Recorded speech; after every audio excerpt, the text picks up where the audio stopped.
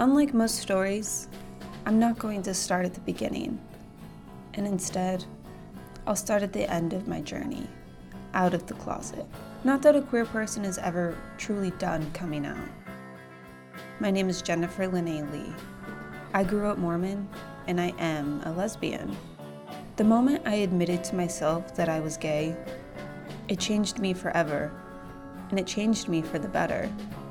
As of right now, my family doesn't know, but by the end of this episode, they will. In this podcast, we'll talk about religion, sexuality, and sex, and what happens when those things collide. In addition to my own, I will tell many other harrowing and heartwarming stories about people who have spent their whole lives navigating this intersection in search of balance and truth. Welcome to Mormon Lesbian. I was 6 years old when I had my first kiss with a girl. We didn't have a lot in common, except that we shared a babysitter and we both had single, working moms. I can't say that bonded us at 6. And to be honest, she always intimidated me. She turned 7 2 months before me and already knew how to swim. One day, when we were taking our naps, this girl got out of bed. A big nap time no-no. Came over to my bed and asked me if I wanted a smushy kiss. I didn't know what this was or why she wanted to do it with me, of all 6-year-olds, but I consented to it several more times before we got caught. I cried when our babysitter said she was going to tell my mom. There would be no more kissing girls after this, and I stuck to this promise until I turned 19. Well, except that one game of Truth or Dare. I remember realizing that I was gay around the age of 9. My dad was driving me the 40-minute commute to the elementary school near my mom's house. They were divorced. Still are, thank God. I was listening to music on my iPod, trying to tune out Rush Limbaugh shouting at us through the speakers. Then I heard Rush say the word lesbian, and it was the first time I can remember doing the gay freeze.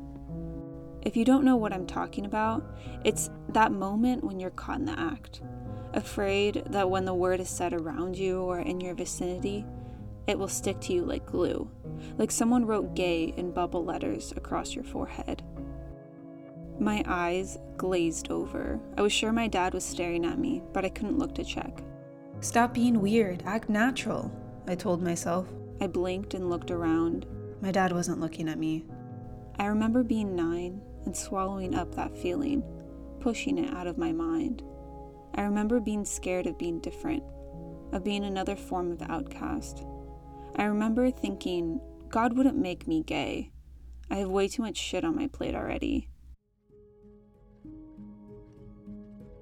Growing up in the Mormon church felt like I was being set up to fail. The typical Mormon is traditional and nuclear in every sense of the word. You are seemingly bred to fulfill this linear role, beginning as a child of God and transforming into a chaste young woman, followed by a devout wife and mother.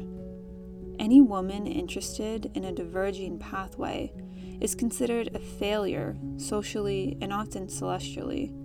Those who don't marry a person of the opposite sex will not find themselves welcome in the highest ranks of heaven. They cannot sit amongst Jesus Christ. They are condemned to dwell amongst the other sinners until they atone for their transgressions.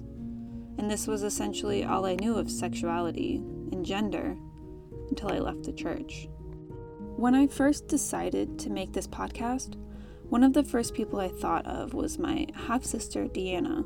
Out of all the siblings, we were certainly the most devout Mormons, and possibly, as a result, the most interested in the scrupulous analysis of organized religion. You said Michael Jackson was alive. He said, do you know how Michael Jackson is attracted to little boys? I was like, oh, yeah, of course. She's telling me about the first time she asked a church member about gay people. And then, because I was, how old was I? I was probably like 14 at the time. Mm-hmm. And he's like, yeah. And I'm like, okay, yeah, of course I know that. And he's like, well, that's gay people as well. They're attracted to the same sex. And it's their sin that they have to overcome to get to the kingdom of heaven. And it crushed it. I was just like, oh. And it made sense as well. Like, it made sense because when you grow up in the Mormon faith, you're taught this one way of looking at things. They have sometimes their own explanations because there are no true explanations in the actual Book of Mormon, really. Mm-hmm. And you're just kind of taught what your parents would say. And my mom would make up all kinds of things to tell me how things were the way they were. A week in the life of a Mormon girl looks like activity days or youth group on Tuesdays, a word activity almost every week, and 3 hours of church on Sunday. Church members are expected to attend every meeting and event they can, and they are also expected to follow rigorous schedules of scripture study, devotion, and prayer. And let's not forget all the rules concerning how to dress, eat, drink, date. It's all or nothing. There's no in between. I was really drinking the Kool-Aid, I would say. This is Braden Wells. She's a friend of mine who was raised Mormon, but her entire family left the church when she was a teenager. I've been away from the church for over 4 years, but nothing bonds me more with a complete stranger than finding out that they were raised Mormon too. That's how we became friends. It used to be like everything was like based around my morals. Mm-hmm. I was obsessed with that word, and I was like, "Where are your morals?" To my friends who had did whatever, didn't go to the church.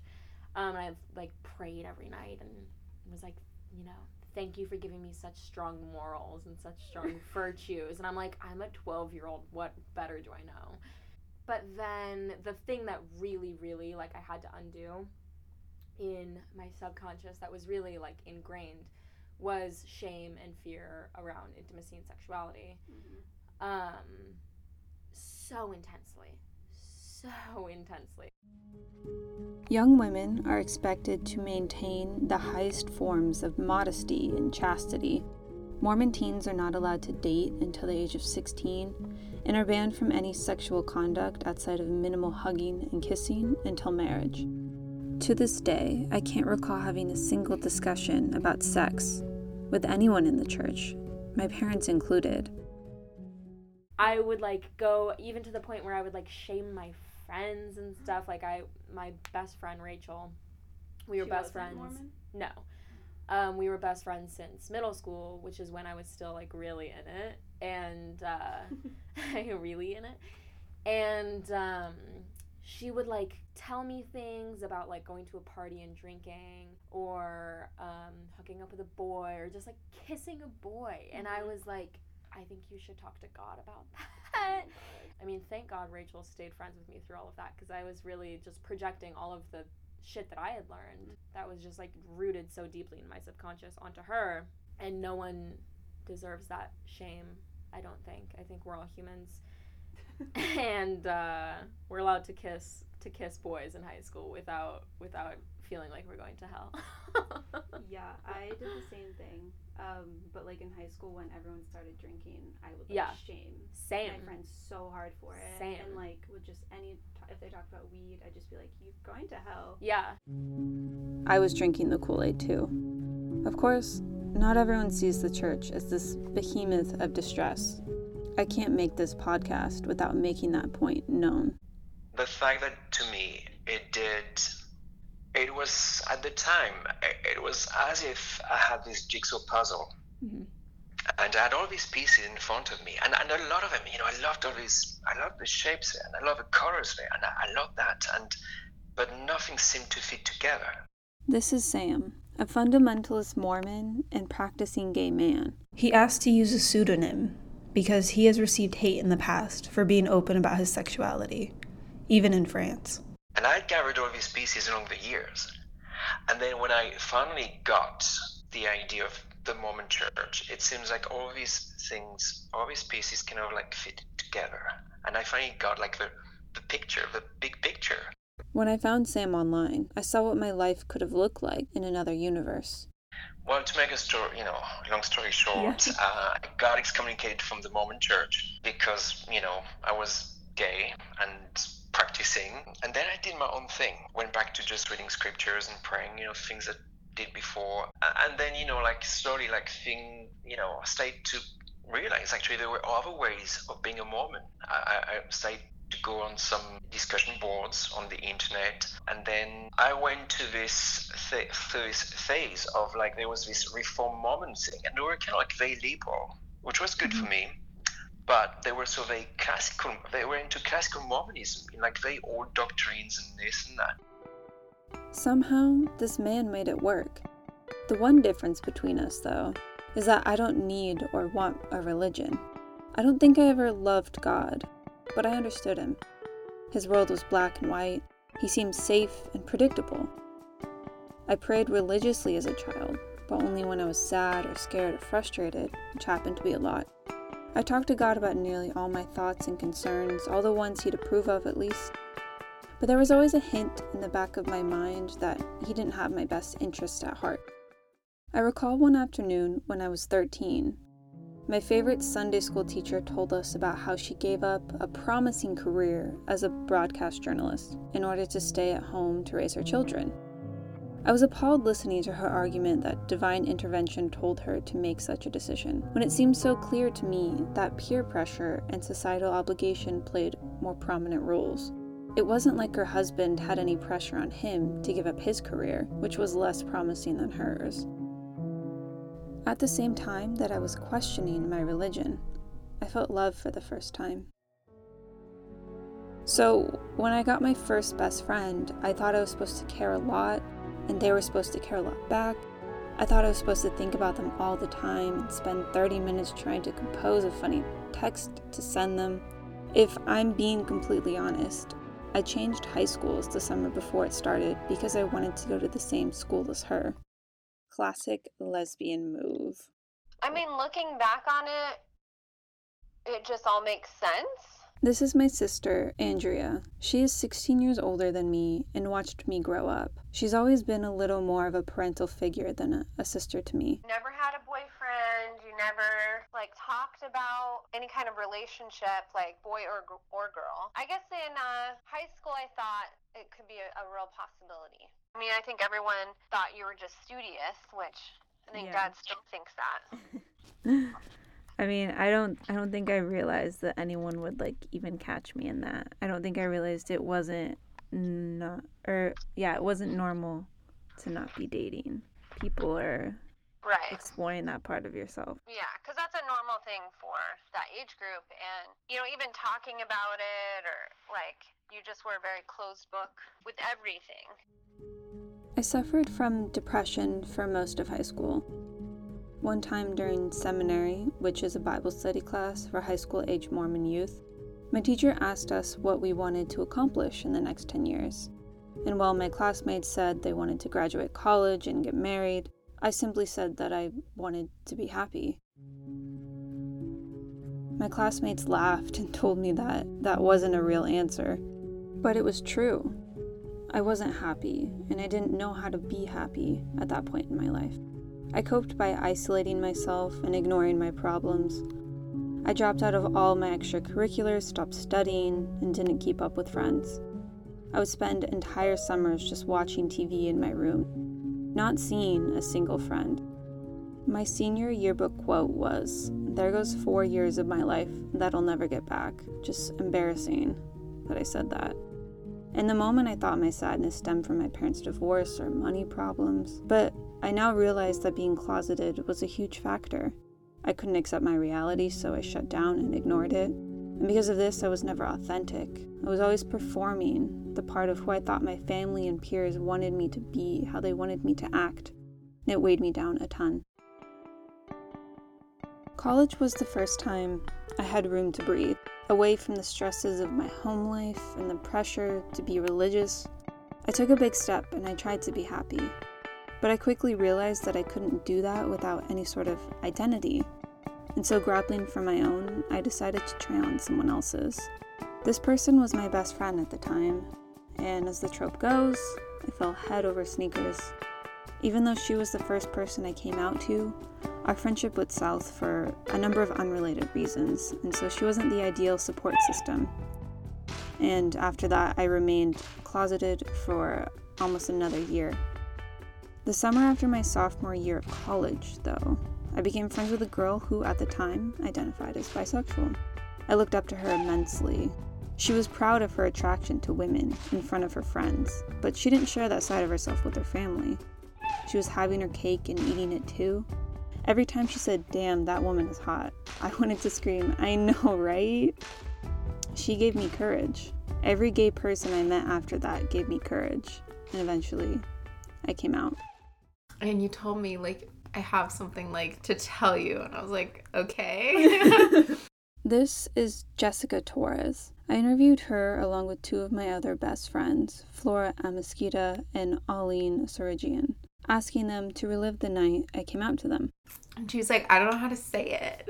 I was like, okay, like, I don't know how to help you here. I was, like, expecting you to fully just, like, understand. Like, yep. Yeah, she was like, you should know, like, what I'm talking about. And I was like, Jenny, I literally have no idea. And she ended up, like, grabbing a notebook and, like, writing it in a notebook. Here's Flora's story. So we were at the kitchen table, I think. And then you were like, "Flora, I need to tell you something." And I was like, "Oh my God, Jenny's in love with me." You missed the mark. I was in love with someone else. One, I was like, "Oh my God, she's gonna, like, confess that she likes me." Two, she has an issue with me and she's about to confront me. Taylor loves you, a maniac. And so I was, like, freaking out inside either way. How have you seen me change since I have accepted myself and, like, come out to you guys? You're gay? Wait, what? Overall, you've become a more confident person in, like, multiple aspects of your life. A lot more confident in, like, what you have to say. I don't know, I guess just, like, yeah, relationships and all that it entails and how you interact with other people. My sister Andrea felt similarly. You just seemed like more comfortable in your own skin. You just seemed happier. You were more like talkative, more engaging. I want to thank everyone who was emotionally available to me, everyone who listened. You were some of the first people I told, and that means I trusted you a lot. Thank you for being the kind of person I could trust. For all the listeners out there wondering, the absolute best part about coming out is dating women. My first date with a woman was an 8:30 showing of the 2017 film Lady Bird. I was a big ball of nerves, but the second I saw her, a jolt of excitement ran through my body. And after the movie, we talked for hours and hours. And then, finally, I had my first real gay kiss. It was a sensation I had never felt before, and a sense of self-assurance I had never experienced. I thought about that kiss for weeks. It was euphoric. I decided to give her a call when I started working on this episode. Were you wary of how we would be perceived in public? Because it was at a movie theater, which is very public, and then afterward we walked around in public. Yeah, I think just generally I was like, I wasn't like certain enough that we would do anything that would look like more than friends-ish. This is Claire Palmer. We're no longer involved, but we remained friends. Honestly, I was more nervous about if you would want to, like, hold hands, like, about the you and I interaction and feeling, and I, like, couldn't even think about other people. But then when we made out on a park bench, I was like, I feel vulnerable to the world of gay haters. I have over a year under my belt of being comfortably out to my friends and classmates. I've had the chance to grow and be comfortable in my own skin 300 miles away from my family and their ideals. I have never been happier. But at the same time, I'm still terrified of coming out to my family. How do you think the family will handle me coming out? Honestly, I don't think it's going to be that big of a deal. Right. And I think once you do come out to everybody and you're able to be your true authentic self, I think your relationships will end up being stronger in the end. A month ago, I went home and made a promise to myself that I would tell them. I asked them separately to meet me in the garage. I had no idea how to phrase it. The words still felt so harsh on my tongue. I just knew I had to tell them, and I wanted to tell them. The moments leading up to it, my body was physically shaking and my hands were ice cold. The room was silent except for the hum of the water heater.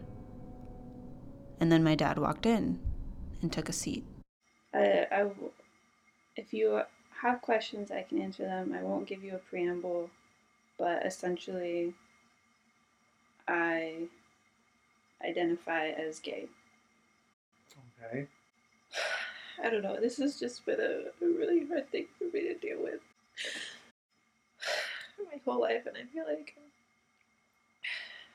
being dramatic because you guys handled it so fine, but I was so scared of people thinking that was me. People thinking what? I was scared of being that way for a long time. Well, the only thing I tried to teach all of you guys, the thing I tried to teach you is to do what you think's right. And just because we have a feeling going one way, maybe that's wrong, maybe it's right. You got to figure that out, and you got to go and be as good a person as you can, whatever road you decide to pick. And then I told my stepmom. I probably already know. I think you do. It's okay. You're gay? Yeah. I know. Honey, I've known since you were so young. I've known. She's getting me a tissue here. I've known for a very, very long time. And I love the gays. You know I do. Right? I've always said that, right? She had always said that, and I was just now realizing maybe she meant that for me. A week passed, and my stepmom texted me asking about something random, like where I wanted to get dinner for graduation. I did what I normally would do. I told her I was busy and I'd get back to her. And then she asked me if there were any special girls in my life. This was new. And I proceeded to tell her about the previous night when I had almost asked Dakota Johnson for her phone number. I know, I'm ridiculous. She laughed and she said next time, get the number. In this podcast, I want to share the stories of those who have confronted the intersection of religion and sexuality. In upcoming episodes, we'll tackle the Bible and homosexuality, gay nuns, and more. If you would like to share your story or to reach out for any reason, email me at themormonlesbian@gmail.com. This has been Jennifer Lene Lee. Thanks for listening.